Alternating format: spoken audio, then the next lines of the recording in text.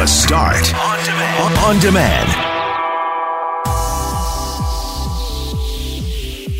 A school in Carman is in hot water after grade 4 and 5 boys were asked to show the waistbands of their underwear to the vice principal. Many parents are speaking out and calling for people to be fired, while many others are saying, just relax. Many of the antibiotics we take are growing resistant to the bugs they're designed to fight. And if we can't figure this out soon, we could be in serious trouble. Turns out a company right here in Winnipeg is working on a solution. We'll meet internationally renowned Winnipeg singer Faouzia, who is debuting a new song on Thursday on the heels of 2 sold-out shows at West End Cultural Centre. And we'll tell you about an airplane that landed not only in the wrong airport, but in the wrong country. I'm Brett McGarry, alongside Greg Mackling and Loren McNabb. We are Mackling, McGarry, and McNabb, and this is the Tuesday, March 26th podcast for The Start. I will just quickly follow up on what I mentioned yesterday. I said it was going to be a horror show at the dentist, and it was. And I am ashamed to tell you that it has been 8 years since I've been to the dentist. Did you know it was 8 years, or did you just sort of reconcile that yesterday? I reconciled it yesterday when I knew it had been a while. Oh, you knew it was probably, if you had stopped to think about it, you would know. No, I thought it was maybe 4 years. Somehow but it was I 8. lost 4 years. You lost 4 years, my goodness. She says, are you still at such and such address? And I thought, oh my God. And I just was so ashamed and embarrassed. I said, how long has it been since I've been here? Hang on, let me tell you.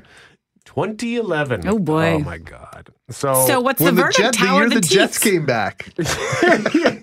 The teeth are okay. There's still no cavities. I thought for sure as soon as she said that, I'm like, I'm going to be full of cavities. The dentist, Dr. Wong, wasn't happy with me. He said, well, hopefully you don't wait another 8 years. You had no cavities after 8 years? Correct. And let's stop and think about this correlation. The last time you went, the Jets came back. Mm-hmm. Then you go this spring, if all goes well. We're sending you the dentist like 19 times a year. I like it. I don't want to get ahead of myself, but this could be the missing link. Valor FC. This is the missing link. Yes. Brett's teeth.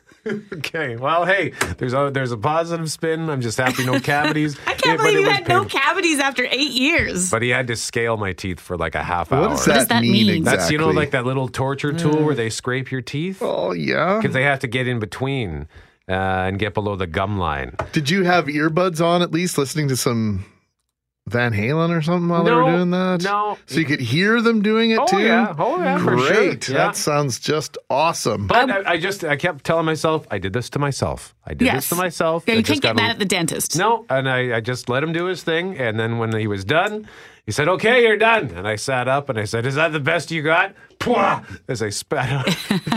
Spat your blood. A mouth of blood. Oh, gross. Don't be like me. Go to the dentist. I don't know. You're really you didn't have any cavities.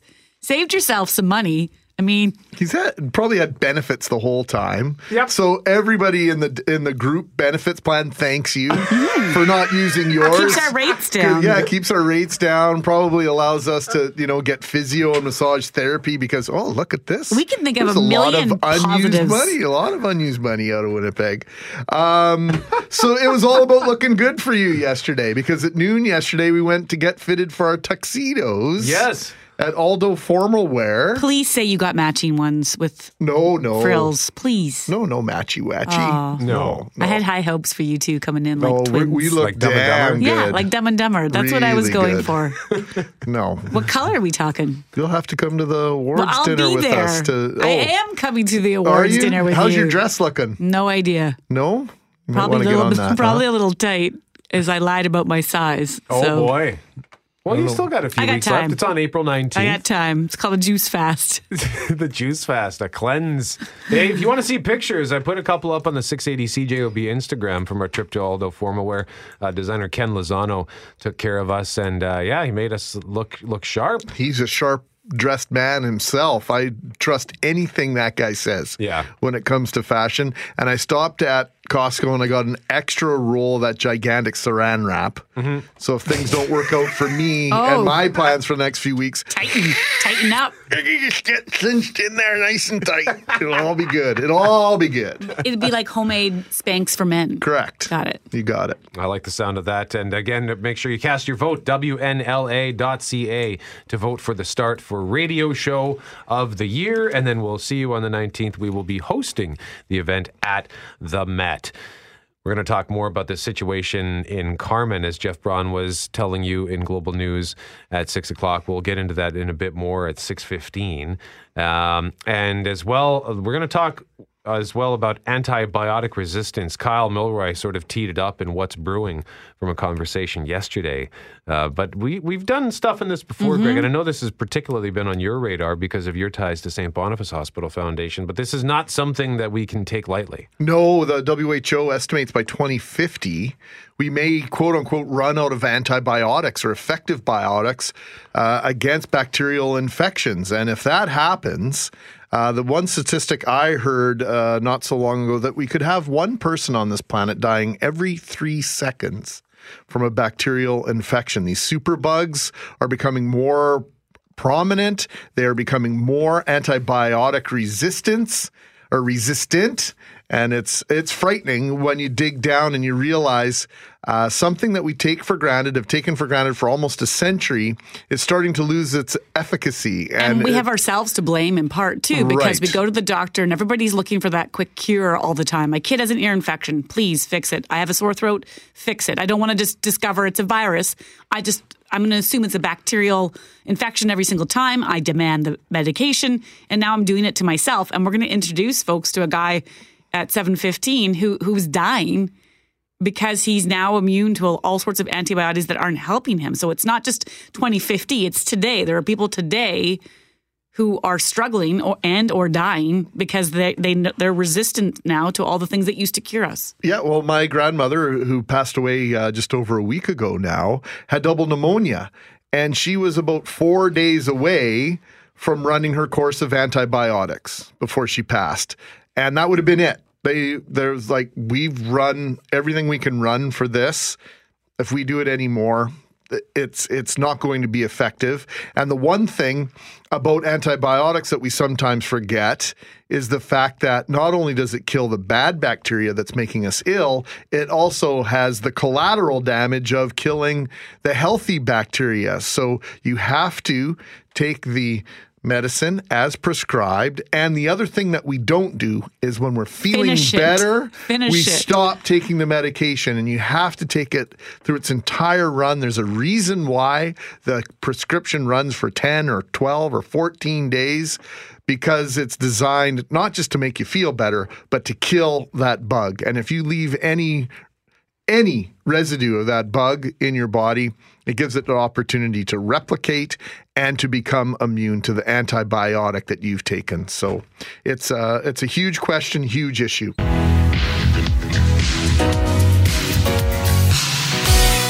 Mackling, McGarry, and McNabb and Loren, controversy in Carman. Yeah, there's some parents in Carman who are looking for answers this morning, and some actually looking for action after a vice principal of the elementary school there asked to see the underwear waistbands of grade 4 and 5 boys. Now, this request was done apparently in order to determine who was responsible for flushing a pair of underwear down a school toilet.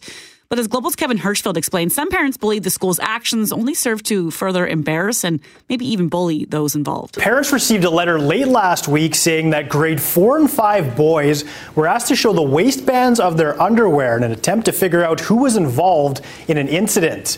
Parents say that incident happened after a male student flushed their underwear down the toilet. Now, that was when the vice principal apparently went to the grade 4 and 5 boys and asked to see their underwear straps to see who was wearing underwear and who wasn't, and to find out who did this. A letter was sent home, but only to parents in those grades, according to Rochelle Foster, who has kids in kindergarten and grade 3 at Carman Elementary. She was upset that the entire school was not notified. What message did she send to the children that were embarrassed and exposed the way they were? This kind of abuse needs to stop. The Prairie Rose School Division wouldn't go on camera today, but admitting in a statement the actions were wrong. The investigation will continue, and they will continue to review and revise administrative procedures that will provide the leaders with the necessary guidance and direction for completing sensitive investigations. Foster says the way the school handled it was completely wrong. A simple letter home stating to talk to your kids about what goes down a toilet and what doesn't could have been the answer, not to try and find the culprit of who did what. Now, the letter to the parents also says the students were spoken to by the principal and they were told what happened was not okay and they have the right to say no. Foster hopes the vice principal is fired as a result of all this. Well, they don't have the right to say no. They should have said no, but they're grade 4 and 5, so they don't. It's the vice principal. Right. What we don't know is were the underwear in the toilet because someone had an accident, was trying to hide that accident, or was there a prank going on? Which doesn't mean the vice principal still should have asked to see the waistband. But what was the reason they were doing that in the first place? Because the reason why some parents are concerned, they're like, okay, well, someone had an accident. That person's feeling embarrassed by what happened, was trying to hide the evidence. Did we need to go to this length? If it was a repeated prank that's going on, still probably should not have asked for the waistband. But you do have to get to the bottom if there's a bunch of kids chucking their underwear down the toilet because the boys are being silly boys or girls and think it's funny. Well, it's vandalism at that point, if you ask me. It's not. It goes beyond a prank. As someone who's had to clean up after other people who put inappropriate things down toilets, including on Christmas Eve one year. And so I've been down that road. But this should not have been the first course of action.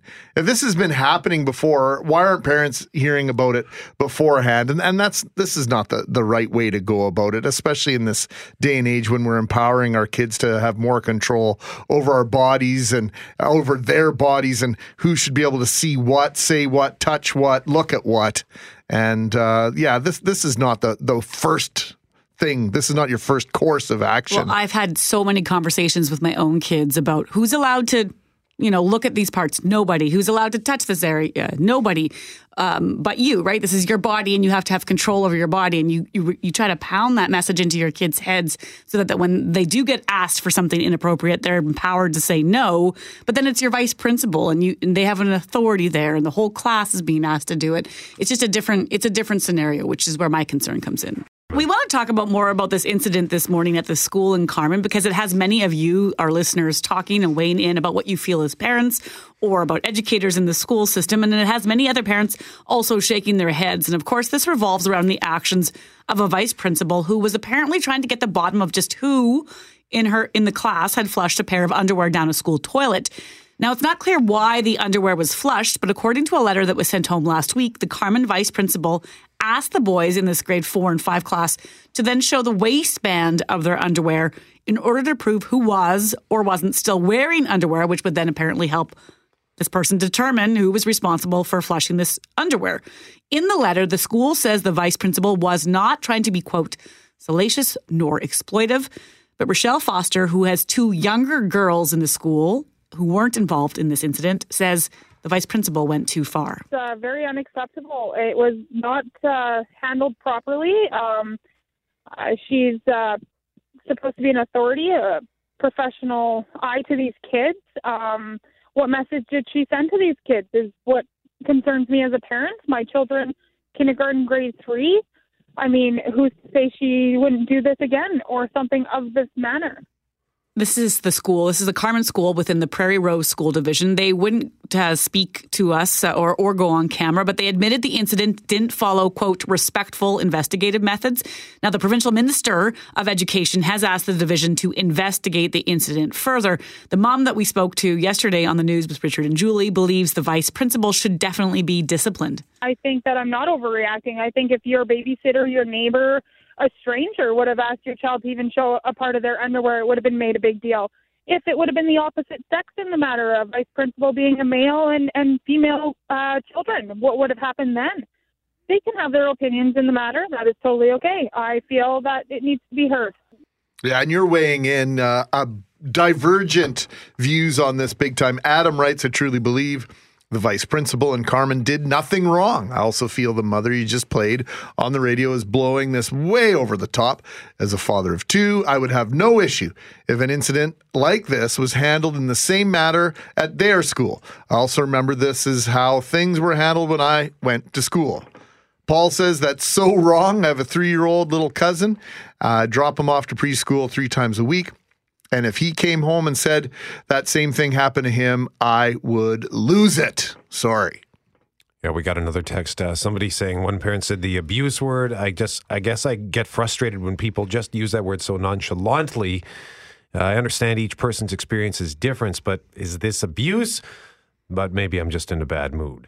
So we appreciate the feedback at 204-780-6868. Certainly a controversial topic. I know that if a vice principal asked me to do something, I would, like when I got called into the principal's office. You did it. Yeah. I mean, they are the law when you're a kid. This is why we're talking to our kids more about people who are in positions of power. And just because they're in power doesn't mean they have the authority over your body. And that's the lesson that you keep trying to hammer home to your children. So I think this is why parents, if you are upset, you're thinking, well, hang on, I've been telling my kid for years to not listen to those kinds of requests, and then someone in a school system in a position of authority makes it. On the other hand, you have parents saying, hey, was someone chucking the underwear down to like damage the toilet, or is a prank, or is this part of an ongoing problem? You have to get to the bottom of the problem, because that's an expensive. If this was a prank, we don't know if it was a kid who had an accident. We don't really know those details. Either way, if there's a pair of underwear in the toilet system, we can know that that's going to cost the school. And so they were just trying to figure out what's going on. So there's those two sides there. Yeah, if this has happened more than once, then this is a really big issue. And then I'm on the other side with the school in terms of, like, this is vandalism by these kids. But if the parents hadn't been asked to cooperate and trying to help figure out what's going on here prior to this, I think it's a measure too far on behalf of the vice principal here. We're getting all sorts of feedback on this at 204-780-6868. And we heard before Global News at 8:30 that the question of the day from yesterday afternoon, are parents who want the people involved in this fired overreacting? And overwhelmingly, you said yes. 78% said yes. It is an overreaction. 22% say no. And the Great Wazoo has texted us saying, in regards to the Carman incident, let me tell you what happened to me in grade 3 or 4. I was playing outside during recess in the spring, and I fell into a large puddle. Totally soaked my pants and underwear. Getting back to class, the teacher used a blanket to shield me from the class as I stripped off my wet clothes, and she wrapped the blanket around me. I had to wait in class while waiting for my mom to bring me dry clothes. That teacher would not get away with that today. It shows you how times change. Do you think a teacher, I guess that's not something that could fly now? I don't think you'd do that. I'm not sure. No. It would sort of depend. I think you'd have to have another adult in the room or someone else to ensure that that it had all been done on the up and up, so to speak. For sure, times have changed. But as someone else puts it, writing in today, put the shoe on the other foot. What if we walked into work and our boss asked his employees or her employees to show their underwear because of a prank or accident? Would you think that was appropriate? Other texter asking if this was female students, what would the reaction be? And this just came in, the whole Carman school underwear situation has me baffled. For the parents that think this vice principal acted inappropriately, you are part of the problem. Being asked to show the waistband of their underwear is no different than just seeing it under the pants waistline anyway. There was an issue with someone flushing their underwear, and if it was a prank, like they are saying, then consequences should be handed out. All these kids growing up and not being held accountable for their actions makes very irresponsible adults. I don't think any of us is suggesting that whoever was responsible for this be found out. But we don't know is whether or not one of these individuals maybe had an accident in their pants and was trying to cover it up. I've been in Mexico and been in a situation where there's no toilet paper. I've made an executive decision to lose a pair of Tommy Hilfiger underwear. I didn't flush it down the toilet, but when you're a little kid, and once again, when you're younger, you sometimes do the wrong thing. But I agree that if this was simply a prank, It goes beyond a prank. It's vandalism because of the damage that it can do. But there's a different way. I don't think anybody's saying that if this is what happened in terms of a prank or vandalism, that you shouldn't be cracked down upon or get punished for it. I don't think anybody's saying that. It's how you go about figuring out who's responsible that's in question here. I've gone back and forth myself because when I first heard of it, my instinct was like, oh, don't overreact. It's not a big deal. It's just the waistband. That was my initial reaction. But then I go to think about what I, as a parent, have been instructing my kids to do when it comes to boundaries on their own body, right? And if you've been telling them not to acquiesce to anyone asking you to show them anything underneath your clothing, then this isn't right. I remember in grade 1, I had an accident, and I won't get into the details, but I remember, I don't remember the teacher's name. It was at École Centrale. It would have been around 1983, I guess. I don't remember her name.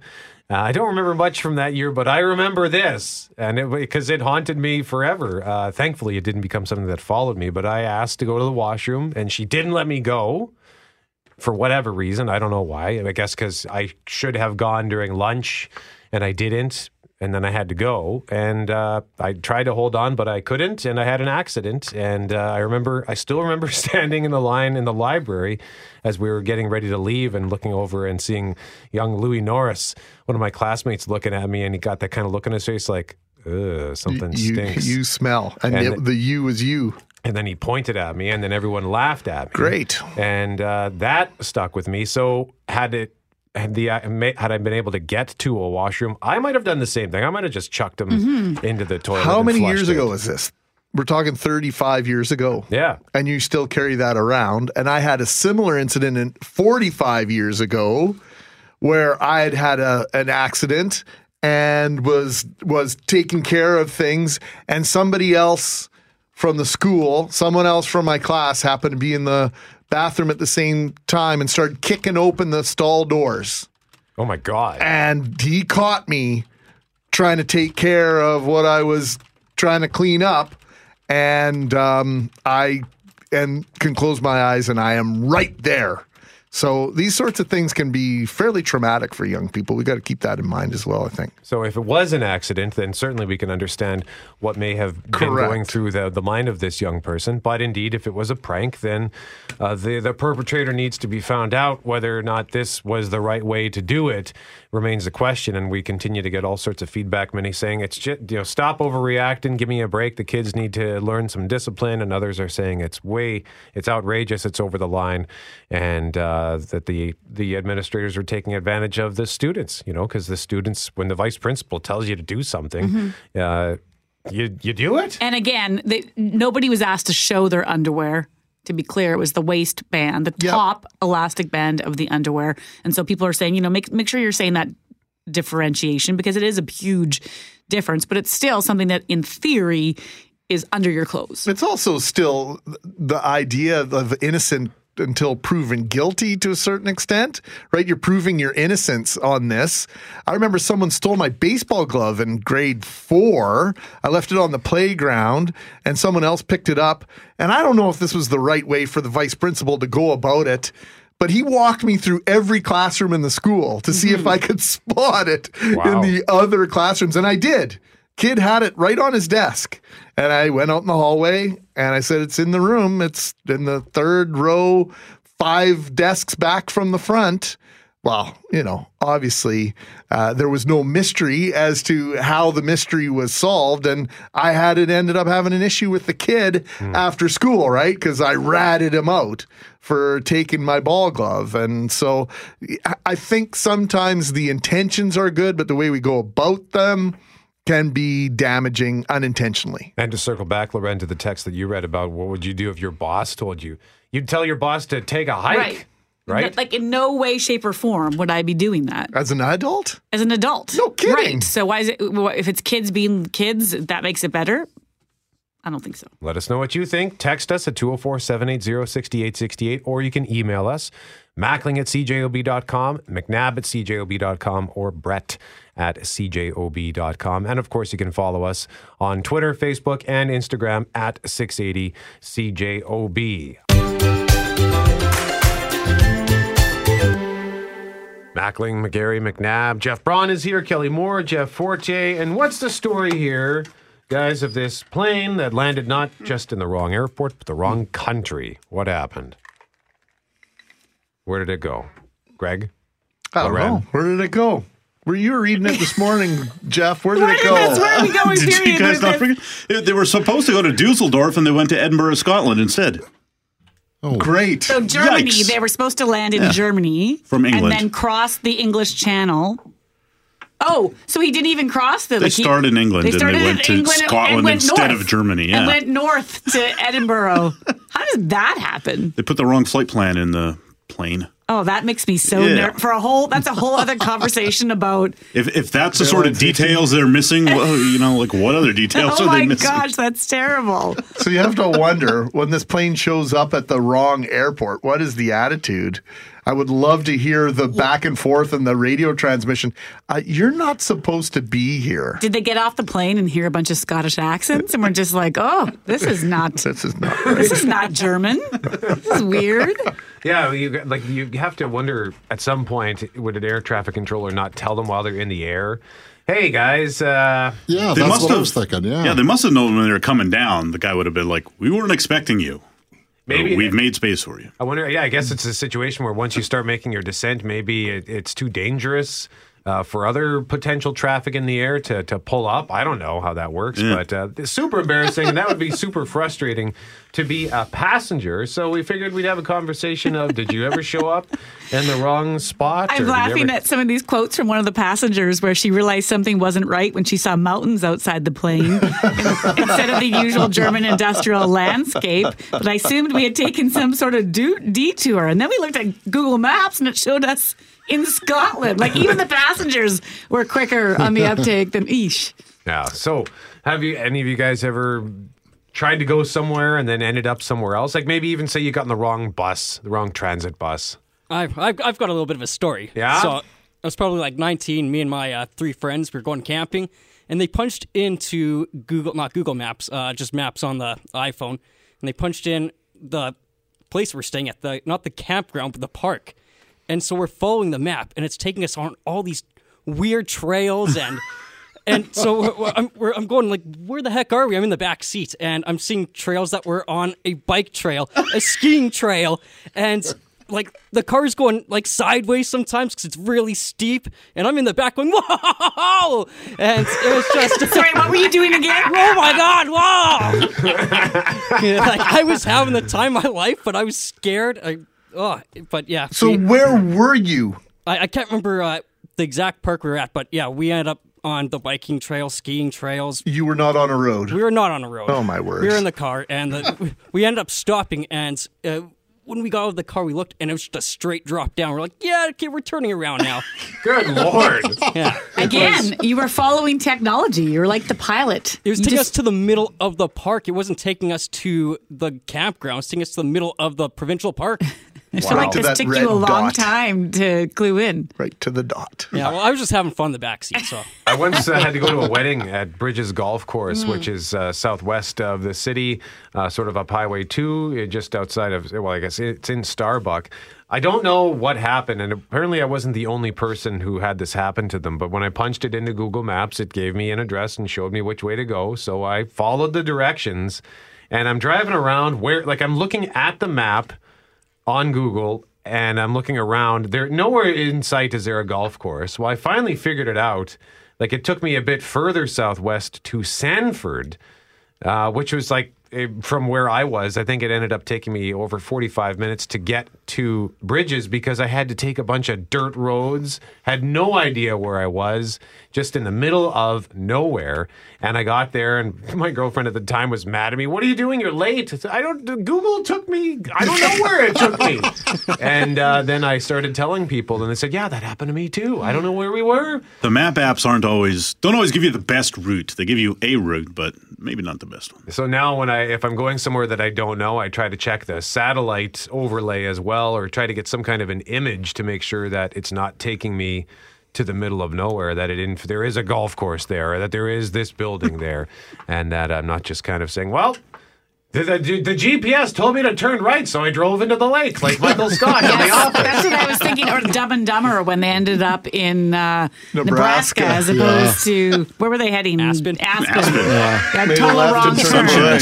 Yeah, my left instead of right. Something tells me Kelly Moore's never been lost. Well, I have a story here, but I'm going to throw a couple of people I know very well under the bus as a result of it, but I couldn't believe they did it.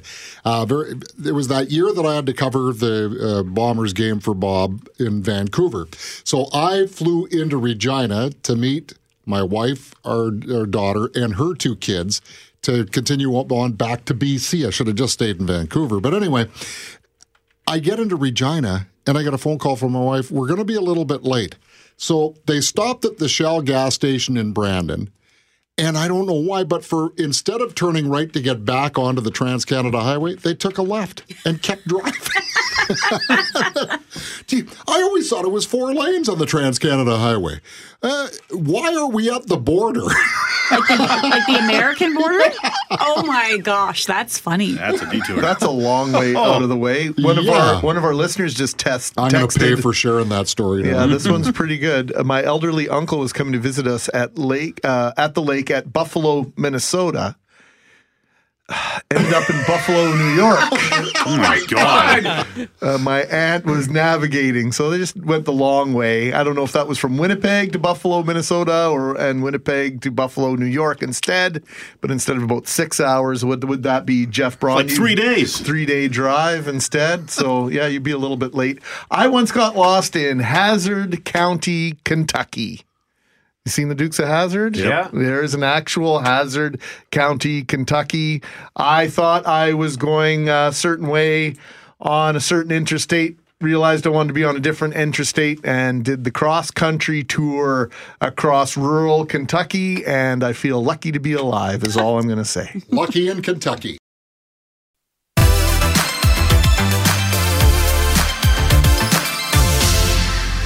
Mackley, McGarry, McNabb, Greg, antibiotic resistance is a growing, frightening problem. Sure is. Before the discovery of penicillin almost 100 years ago, doctors relied on other treatments to fight deadly infections. Now, after almost a century of overusing antibiotics, many infections are resistant to drugs, and doctors are again turning to treatments of the past to help patients who have no other recourse. As Jeff Semple reports, one Canadian-made experimental treatment is saving lives. It's called a bacteriophage therapy, and it's used in a unique cocktail of viruses to target and neutralize harmful bacteria in a patient's body. A few years ago, Canadian epidemiologist Stephanie Strathy and her husband Tom went on vacation to Egypt. Tom got very sick all of a sudden. Doctors discovered Tom had contracted a superbug, a bacterial infection that's resistant to antibiotics. Strathy was told her husband wouldn't survive until she came across a century-old treatment called bacteriophage therapy. The patient is injected with a virus that feeds on the bacteria.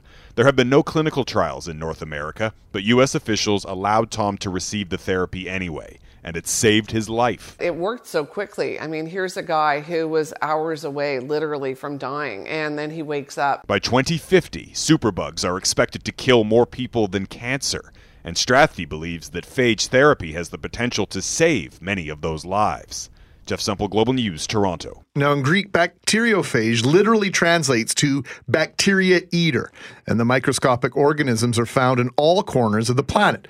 Phage therapy was co-discovered in the early 1900s by French-Canadian microbiologist Félix de Herelle and widely used at the turn of the 20th century. But it was quickly eclipsed by the discovery of antibiotics in the 1940s and eventually faded from Western medical research and application. So later this morning, we're going to introduce you to a Winnipeg company that's moving actually towards the animal testing phase of their own phage therapy model. And if it's successful, Greg, I think he said it could lead to many, many jobs as well. So not only health benefit, but a potential economic boon to Winnipeg. So we'll bring you that story later in the show. But in the meantime, we want to tell you more about this Canadian named Jeff Summerhays. He could be the first Canadian to challenge Health Canada's position that phage therapy cannot be conducted in this country. He has lived with a milder form of cystic fibrosis into his mid-50s. The genetic disorder fills the lungs with a thick, mucus that leads to life-threatening infections. Well, I've been dealing with this bacteria since I was 16 years old. They don't quite know why I've been able to survive despite having this bacteria when I had CF, but it slowly ravaged my lungs over 30 years. We managed to keep it under control with various different oral antibiotics, and a few times I had to go on IV therapy. And we were going through more and more drugs that the bacteria was becoming resistant to in a very short period of time. The more I have to be on antibiotics, the less they're likely to work. And the more damage it'll do to my other organs. An antibiotic-resistant superbug forced Jeff to have a double lung transplant last year, but the superbug survived. He wants to receive phage therapy at the hospital in Vancouver. He lives on Vancouver Island. Summerhays says in his case, the potential benefits outweigh the risks for trying phage therapy. In the situation I'm in, the difference is at least we tried. If we do go ahead with the phage therapy. If we don't go ahead with phage therapy, we pretty much know the outcome, and the outcomes from that is not good. I'm willing to take the risk because all the way along, they told me I have a 50-50 chance of making it a year. So I don't think the risk is any higher or lower than 50-50 for trying a phage therapy if they develop it, because it's been used successfully other times, just not in Canada. Now, Jeff's family is well known in Canada's healthcare community. His parents, Donna and Douglas Summerhays, founded the Cystic Fibrosis Foundation of Canada and received the Order of Canada. Summerhays believes phage therapy is his only remaining option. It's the last choice that I have, that there's nothing else available. We're running out of antibiotics.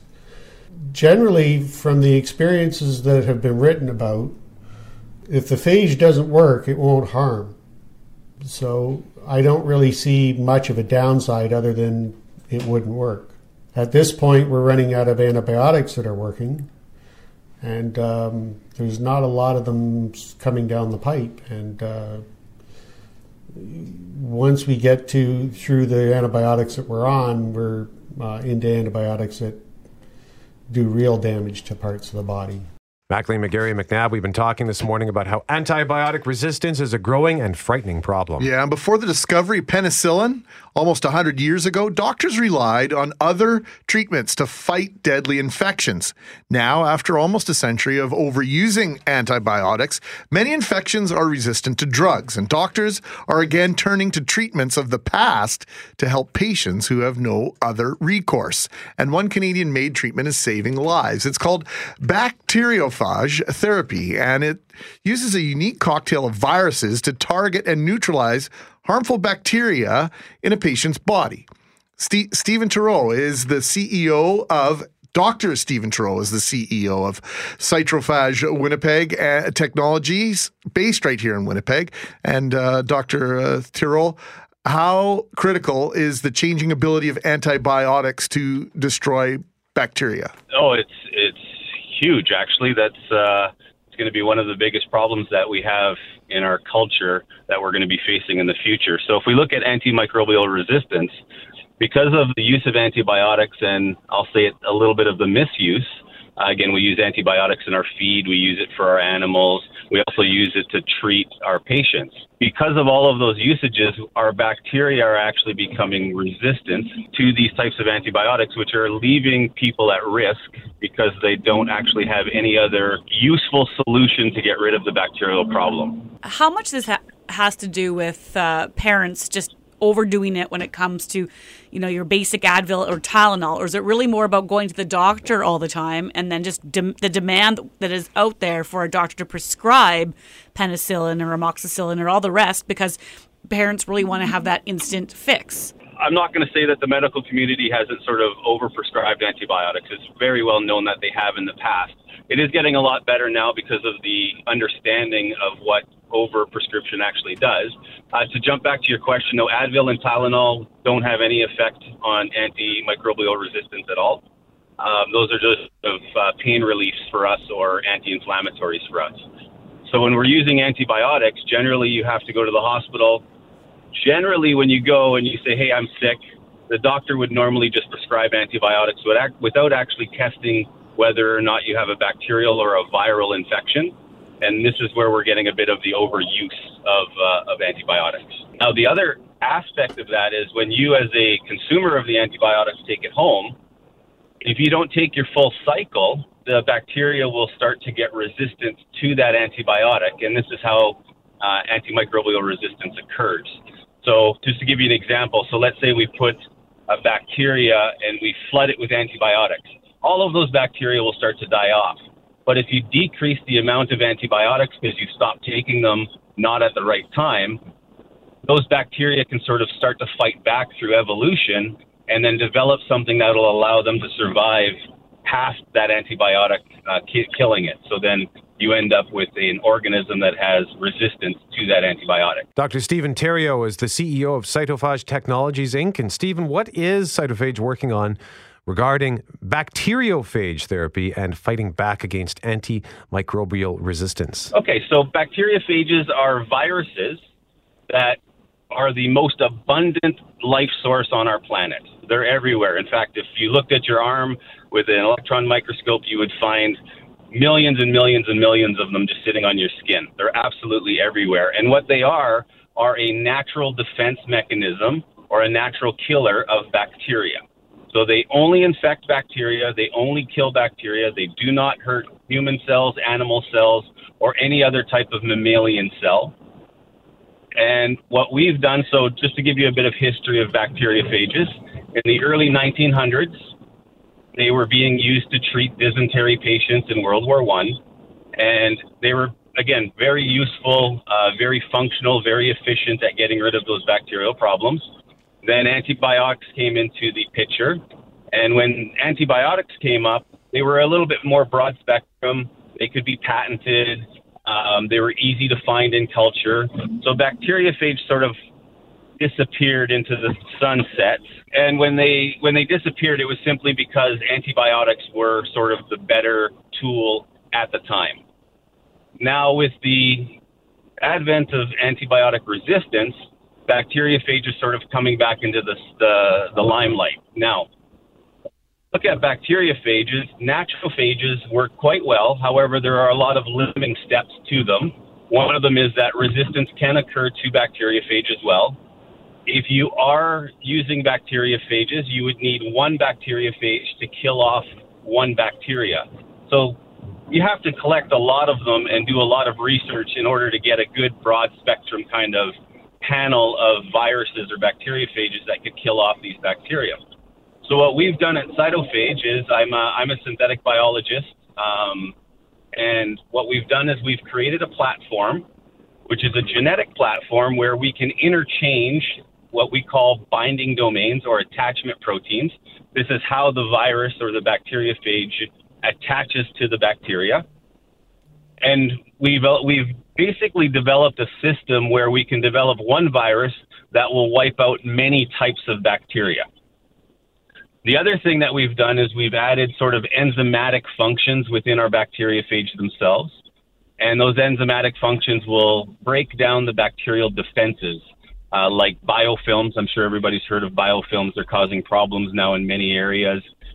We also have other enzymes that we can add that will break open bacteria in the general vicinity of that phage infection.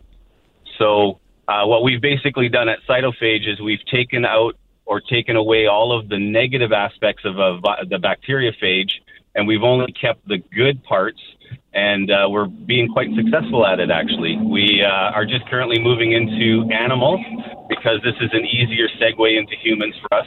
I'm sure you can understand a lot of red tape and a lot of government regulations if we go into humans. So what we're doing is our proof of concept in animals. What we've done is we've developed a bacteriophage cocktail, which now can be used in chicken barns. and it's replacing the use of antibiotics. So now they no longer have to use antibiotics. They can just use our bacteriophage. How critical is it to get this to the real world application? You know, what kind of problem are we having with antibiotic resistance? What's the time frame before we're really going to need to have this solution available in hospitals and for doctors? We needed it about 5 years ago. I'm getting emails and phone calls from individual patients that have read about what we're doing and asking if we can help. And the reason they're calling is because they have a really bad infection. They're going to lose their leg or they're going to lose their life. And antibiotics will no longer work on their bacteria, and the doctors have no other alternatives. So for us, it's very critical that we get this into the healthcare system as soon as possible. And again, that's what we're kind of working at. We're, again, running through regulatory stuff with the government to ensure that as we're moving forward and the technology evolves, that we'll be ready to step in as soon as the government says we can. Fascinating stuff, Stephen. Thanks for taking time with us. How many people are doing this, and how many people could be employed here just on the economic front, just real quick before we let you go, here in Manitoba, if this comes to fruition? So right now we are a little lab, so we have 15 permanent staff. And this is sort of laboratory staff with a few executives of the company. If this blows up, we're looking at anywhere between 1,000 and 2,000 people, especially if we do manufacturing here. Dr. Stephen Theriault, CEO of Cytophage Technologies, Inc.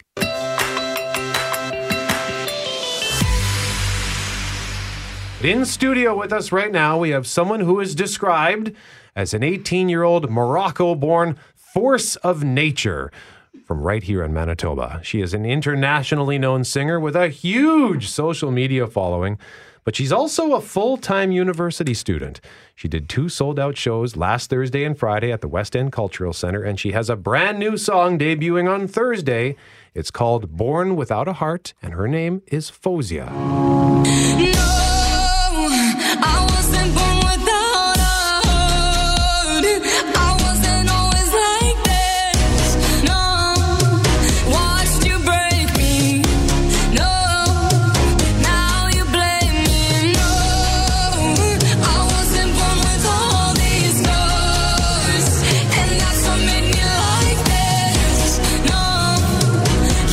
You know, when I hear stuff like that, I wonder, how are human beings capable of producing such sound? My word. Thank you. Faouzia is here in studio with us. Hello there, Faouzia. Pleasure to meet you. Hello. Thank you for having me. Is it still, when you hear your own music and your own voice on the radio, what goes through your mind even now? Sometimes it doesn't even click that it's me. I'm just like, yeah, that's a song I've heard lots of times. Kind of bobbing along to it, right? Exactly, yeah. Your voice is a genuine instrument in its own right. My goodness. Thank you so much. Marvelous. Just spine tingling to hear you navigate that song. How long have you been singing? When did you realize that you had a little bit of a voice? I've been singing ever since I could, but I feel like when I realized I could do this for real, probably when I was 13, 14 years old, but I started performing when I was 8, and I always did it just for fun. But then I saw the reaction that people had and how much of an impact I could have on people, and I just wanted to help as many people as I could. So when I was 14, I decided that I wanted to release music and not just do covers. Well, it's not just about the voice from you. From everything I've read, it's about also just the stories that you wish to tell through your music, and you're talking about connecting with people. Is that what you like to hear more than anything? Not just, oh wow, great voice, but that meant something to me, that song meant something. Yeah, for sure. When people tell me that my music helped them through a tough time, I feel like I've achieved my goal. Or even if they listen to my music and they're like, yeah, we play that just to have fun and just to smile. Just as long as I'm having an impact on someone and brightening up someone's day, I feel great. Now, in terms of your social media, and I just want to give you some context here, okay? Now, I am on Instagram. I like it. I have 711 followers. Faouzia here, also from Winnipeg, and Carman as well, has over 130,000 followers, 98,000 subscribers on YouTube. And how does one achieve that kind of a following when you're from Winnipeg? I would just say being very engaged on social media and posting lots of content and listening to your fans and seeing what they want to see. And just not taking long periods of time without engaging with your fans, because that's who's watching, and those are the people that are waiting for something. So giving people what they want and just being yourself, I feel like lots of people connect with that as well. So you have more than 100,000 followers, is that right? 130,000 on Instagram. Your concert sold out in hours at the West End Cultural Centre last week, but there's still no record. So can we only imagine where things could go? Like, have we released an album? No, but I've released a few singles so far, and I can't wait till the day I release an album, because so many people have asked me, do you have an album out? And people have been asking me for years now, and I feel so bad that I keep saying no, but one day soon. It seems to be working for you. Is that on the agenda? Is that the ultimate goal here for you, or does it work for you just to do the singles and have it come out sporadically like that? For now, I think the singles are working out pretty well. I think so. Yeah. Thank you. And I guess as soon as everything seems right and everything aligns, we'll have an album. So I'm going to show my age here. I know that Ed Belfour, the former National Hockey League goaltender, is from Carman. Yeah. But how do you go from Carman to making a song with the David Guetta? Yeah. How do you say his last name? Guetta. Guetta? Yeah. See, I didn't even know.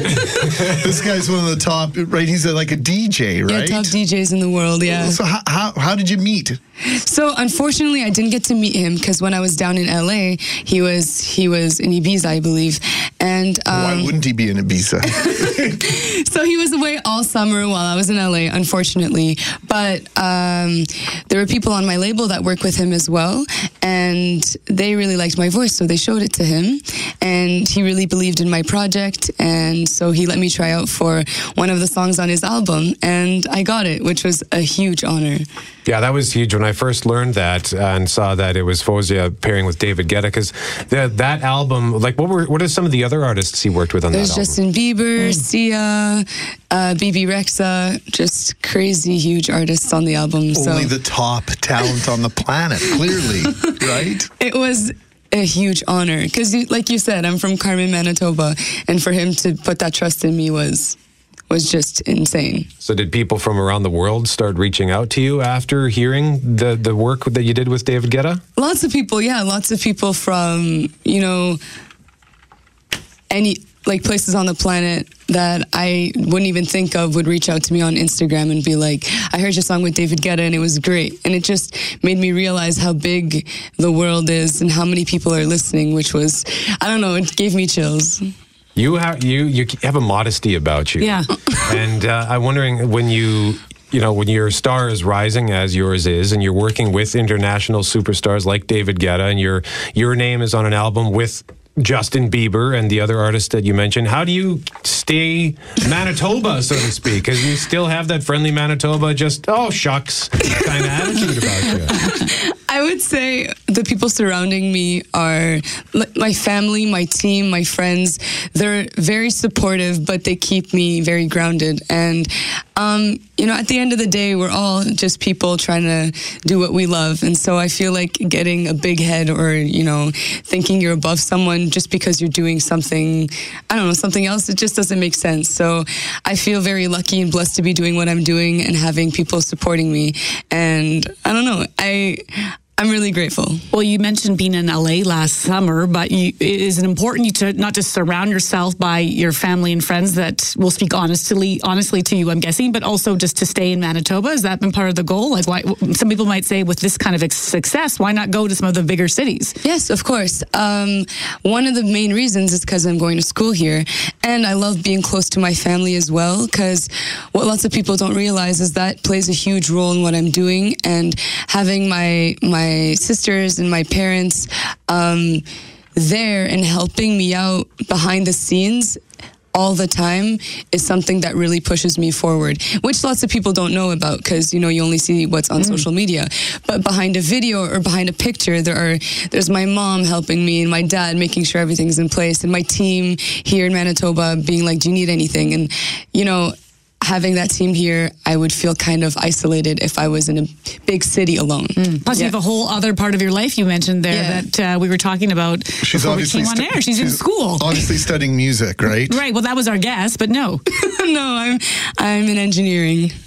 And I'm just going to let that sink in for everybody for a bit, because A, you haven't moved to another city to work on your singing. You are still working on your singing, but so you would like to be a full-time engineer at some point?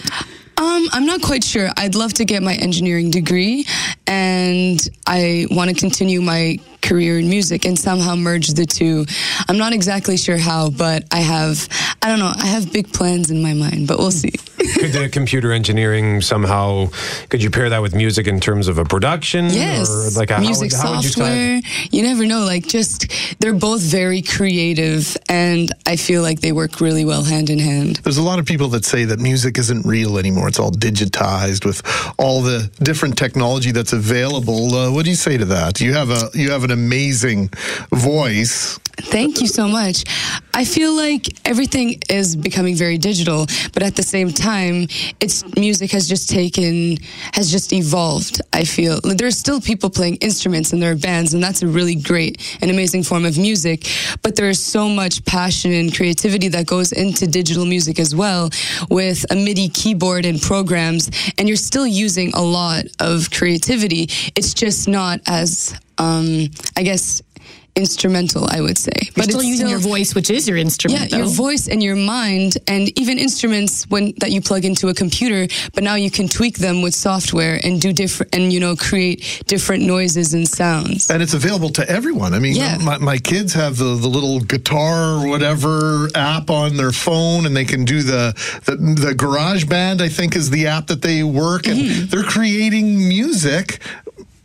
And it's actually pretty good. Yeah, that's how I started. We never had that option when we were kids. If you didn't have an instrument, you had to bang on pots and pans. Yeah, for sure. I started playing instruments when I was super young.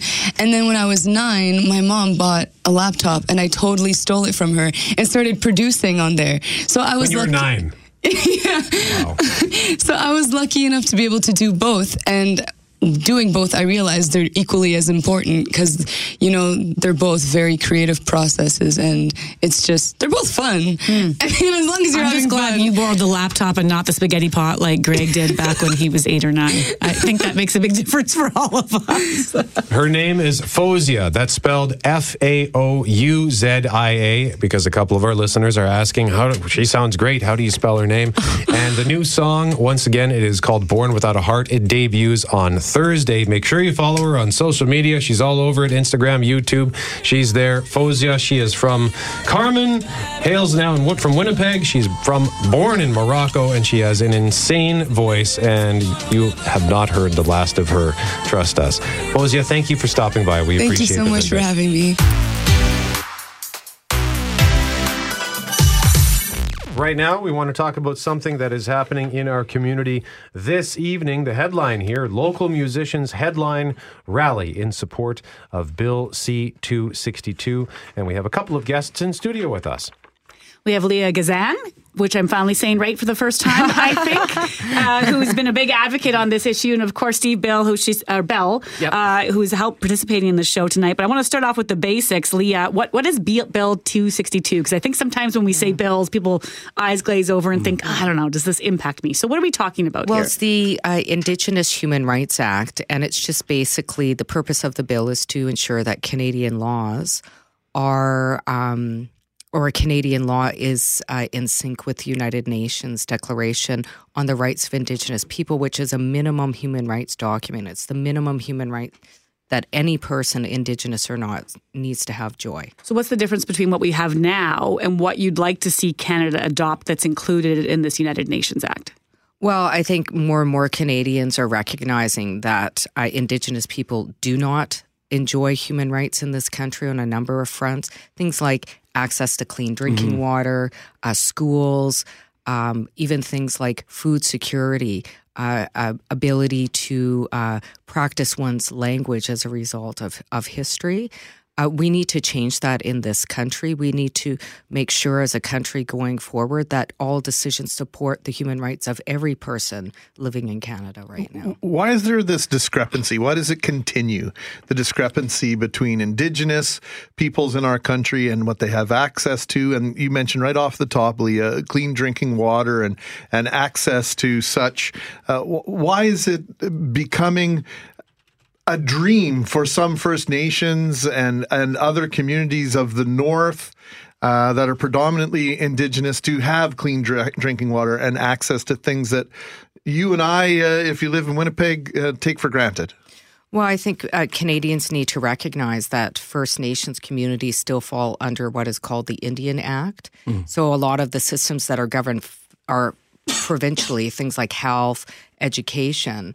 We fall under the federal system and are governed under the Indian Act, which is a document that actually violates human rights. Many people were surprised with Cindy Blackstock, who's one of my heroes, and the Canadian Human Rights Tribunal that ruled with this current Liberal government that's now on its 7th non-compliance order to immediately stop racially discriminating against First Nations children living on reserve by giving them equal funding to kids living off reserve. I think more and more Canadians are learning about this. I have never met a Canadian that feels comfortable with kids having their human rights violated. And we need to change things, and this bill will do that. We've spoken and discussed the idea that there's a discrepancy in something so basic as what the federal government provides as a basic amount per pupil for education versus what the province provides a public school in Winnipeg or Brandon or Dauphin for school. It's a dramatic difference. It's over 30%, is it not, the difference? It's actually 20 to 40%, according to the findings of the First Nations Child and Family Caring Society with Cindy Blackstock. And the Canadian Human Rights Tribunal ruling said, you guys have to pay an equal amount. This government, 7 non-compliance orders. This government even breaks the law against or violates Indigenous human rights, even when their own systems, the Canadian Human Rights Tribunal tells them they have to do better. And so this bill will help support those kind of basic human rights, even for little kids living on First Nations reserve in this country right now. So the bill is Bill C-262. It's been passed by the House of Commons. It's going for its 3rd reading in the Senate this summer. It's still a private member's bill, so there's some issues as to whether or not it would have to be fully enacted. But your point with this rally tonight is to get more Canadians on board with the idea of adopting this United Nations Act. What has you involved, Steve? Why are you stepping up to the plate for this? I just sort of feel, I mean, when I read the declaration, I was shocked. It seemed almost infantile, like, really? Like don't we assume that everybody has these rights? Like, I was almost disappointed with how basic it is. And then you start poking around and you realize that children don't have equal funding. It's staggering. That the racism that is just sort of embedded into our politics and our culture, it's the air we breathe, it's the water we drink, it's everywhere. So part of this bill is about committing to stopping harm so that healing can happen. And for me, I'm a Canadian, I'm a voting Canadian, and I care about these kids, and I don't want my country doing this to these children, right? So my energy is from that as a grandfather, as a foster father with foster grandkids who are affected by this. So mine kind of and my wife's go fairly deep. Tonight's rally is just a public information to get rally people so we can show pictures to the Senate. We care. This is the time because there's some pushback. Well, where do you think we are in the conversation on reconciliation? Because it's been highlighted over and over again. We had the whole Truth and Reconciliation Commission come out and say it's such a massive issue for Canadians to start to care about so that we can move forward. Yeah. But in moving forward, people need to recognize the past. And I'm not sure where we are as a public. My kids are learning so much in school now that I never did. But my adult friends and I still have questions that we don't have the answers to because we weren't taught any of this is part of our history. We don't read much about it. We've done a lot of truth-telling, but not a lot of listening, and certainly not a lot of reconciliation part yet. What do you think, Leah? Well, I think, there's no reconciliation in the absence of justice. I think relationships are important, but relationships have to include things like toilets, clean drinking water, access to school. It's hard to have a good relationship when it's been so normalized, the violation of Indigenous human rights in this country. And I think more and more people are jumping on board. I think this bill is demonstrative of that in terms of people, non-Indigenous people from across this country, joining forces to send a clear message to government that we are not okay that we live in a country where, like I said before, little kids, Indigenous women and girls, we've seen a crisis of murdered and missing Indigenous women and girls in this country. I know so many people that just don't feel okay about it. And I think the fact that a private member's bill, getting as far as it has through government, I think things are really positive. But it's time for the government to stop fooling around and make sure this passes. But yeah, whenever we talk about Indigenous issues, we inevitably get pushback, whether it's here on this radio station or just out in the street. When the topic comes up, there are always people who just instinctively want to push back. Are you seeing that an improvement in that, where there's less pushback, where people are showing more understanding, or are we getting anywhere with that?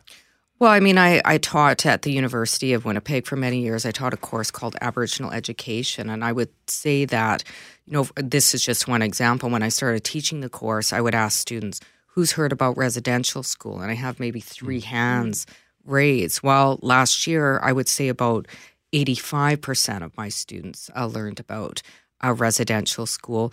I think that we have a long way to go to really look after some of the stereotypes and prejudice, and certainly, systemic issues that kind of perpetuate a divide in this country.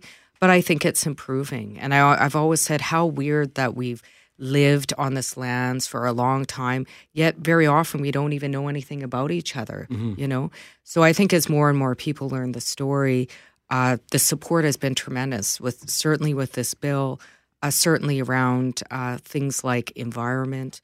I think it's been a joining force as much as we see in Canada being a divisive force. I think there's many things and many goals that we share together. So I think it really is improving. I feel very hopeful, actually. There are some people, we're getting it right now, that will suggest that lack of access to clean drinking water, toilets, and other first world rights that should be for everyone in Canada has to do with, and I'm going to quote here, the remote location Indigenous Canadians choose to live. Well, I would disagree. I figure if they can build a pipeline from here to Timbuktu, certainly if there was political will, they could build a pipeline to provide all people with clean drinking water in a country as rich as this. I think it's appalling. Certainly that's been recognized by the United Nations. That called the conditions in some of the communities likened to developing countries. I think that's appalling. I think that's an embarrassment for this country. And I think when somebody's human rights is violated, Indigenous or not, we all have to be concerned about it, because who's going to be impacted next? We just have to look at what's going on in the States with Trump right now, and some of the populations under attack, to say, anytime you see human rights as an issue, we need to speak out against that. That should be a concern for all Canadians. The rally tonight is for Bill 262, which would require Canada to ensure its laws are in harmony with the UN Declaration on the Rights of Indigenous People. Leah Gazan, are you finished at the U of W now? Well, I'm currently on leave, right, but I am running for nomination in Winnipeg Centre with the NDP for the upcoming federal election.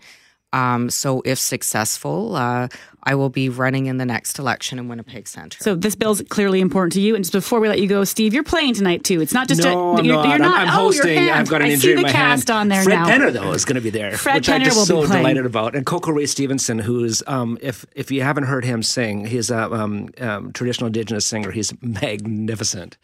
As a singer, I'm a fan. He's great. So serious things to get on the agenda tonight, but some lighthearted moments too. We have really great panelists. It'll be good. All right, Steve Bell and Leah Gazan joining us live in studio once again. This is happening tonight at 7 o'clock at Canadian Mennonite University at 2299 Grant Avenue. Thank you so much for joining us. Thank you very much for having us. Hey, thanks for listening to the Start Podcast. We are available on Apple Podcast, Google Podcast, wherever you find your favorite podcasts. Subscribe now and never miss an episode. And if you like what you hear, rate the show, tell us what you think. And hey, even tell a friend about the podcast. Be sure to follow us on Twitter and Instagram. Greg is at GMACWPG. That's GMACK WPG. I am at Brett McGarry, BRETTMEGARRY. And Loren on Twitter is at McNabb on Global and on Instagram at McNabb on CJOB. Talk soon.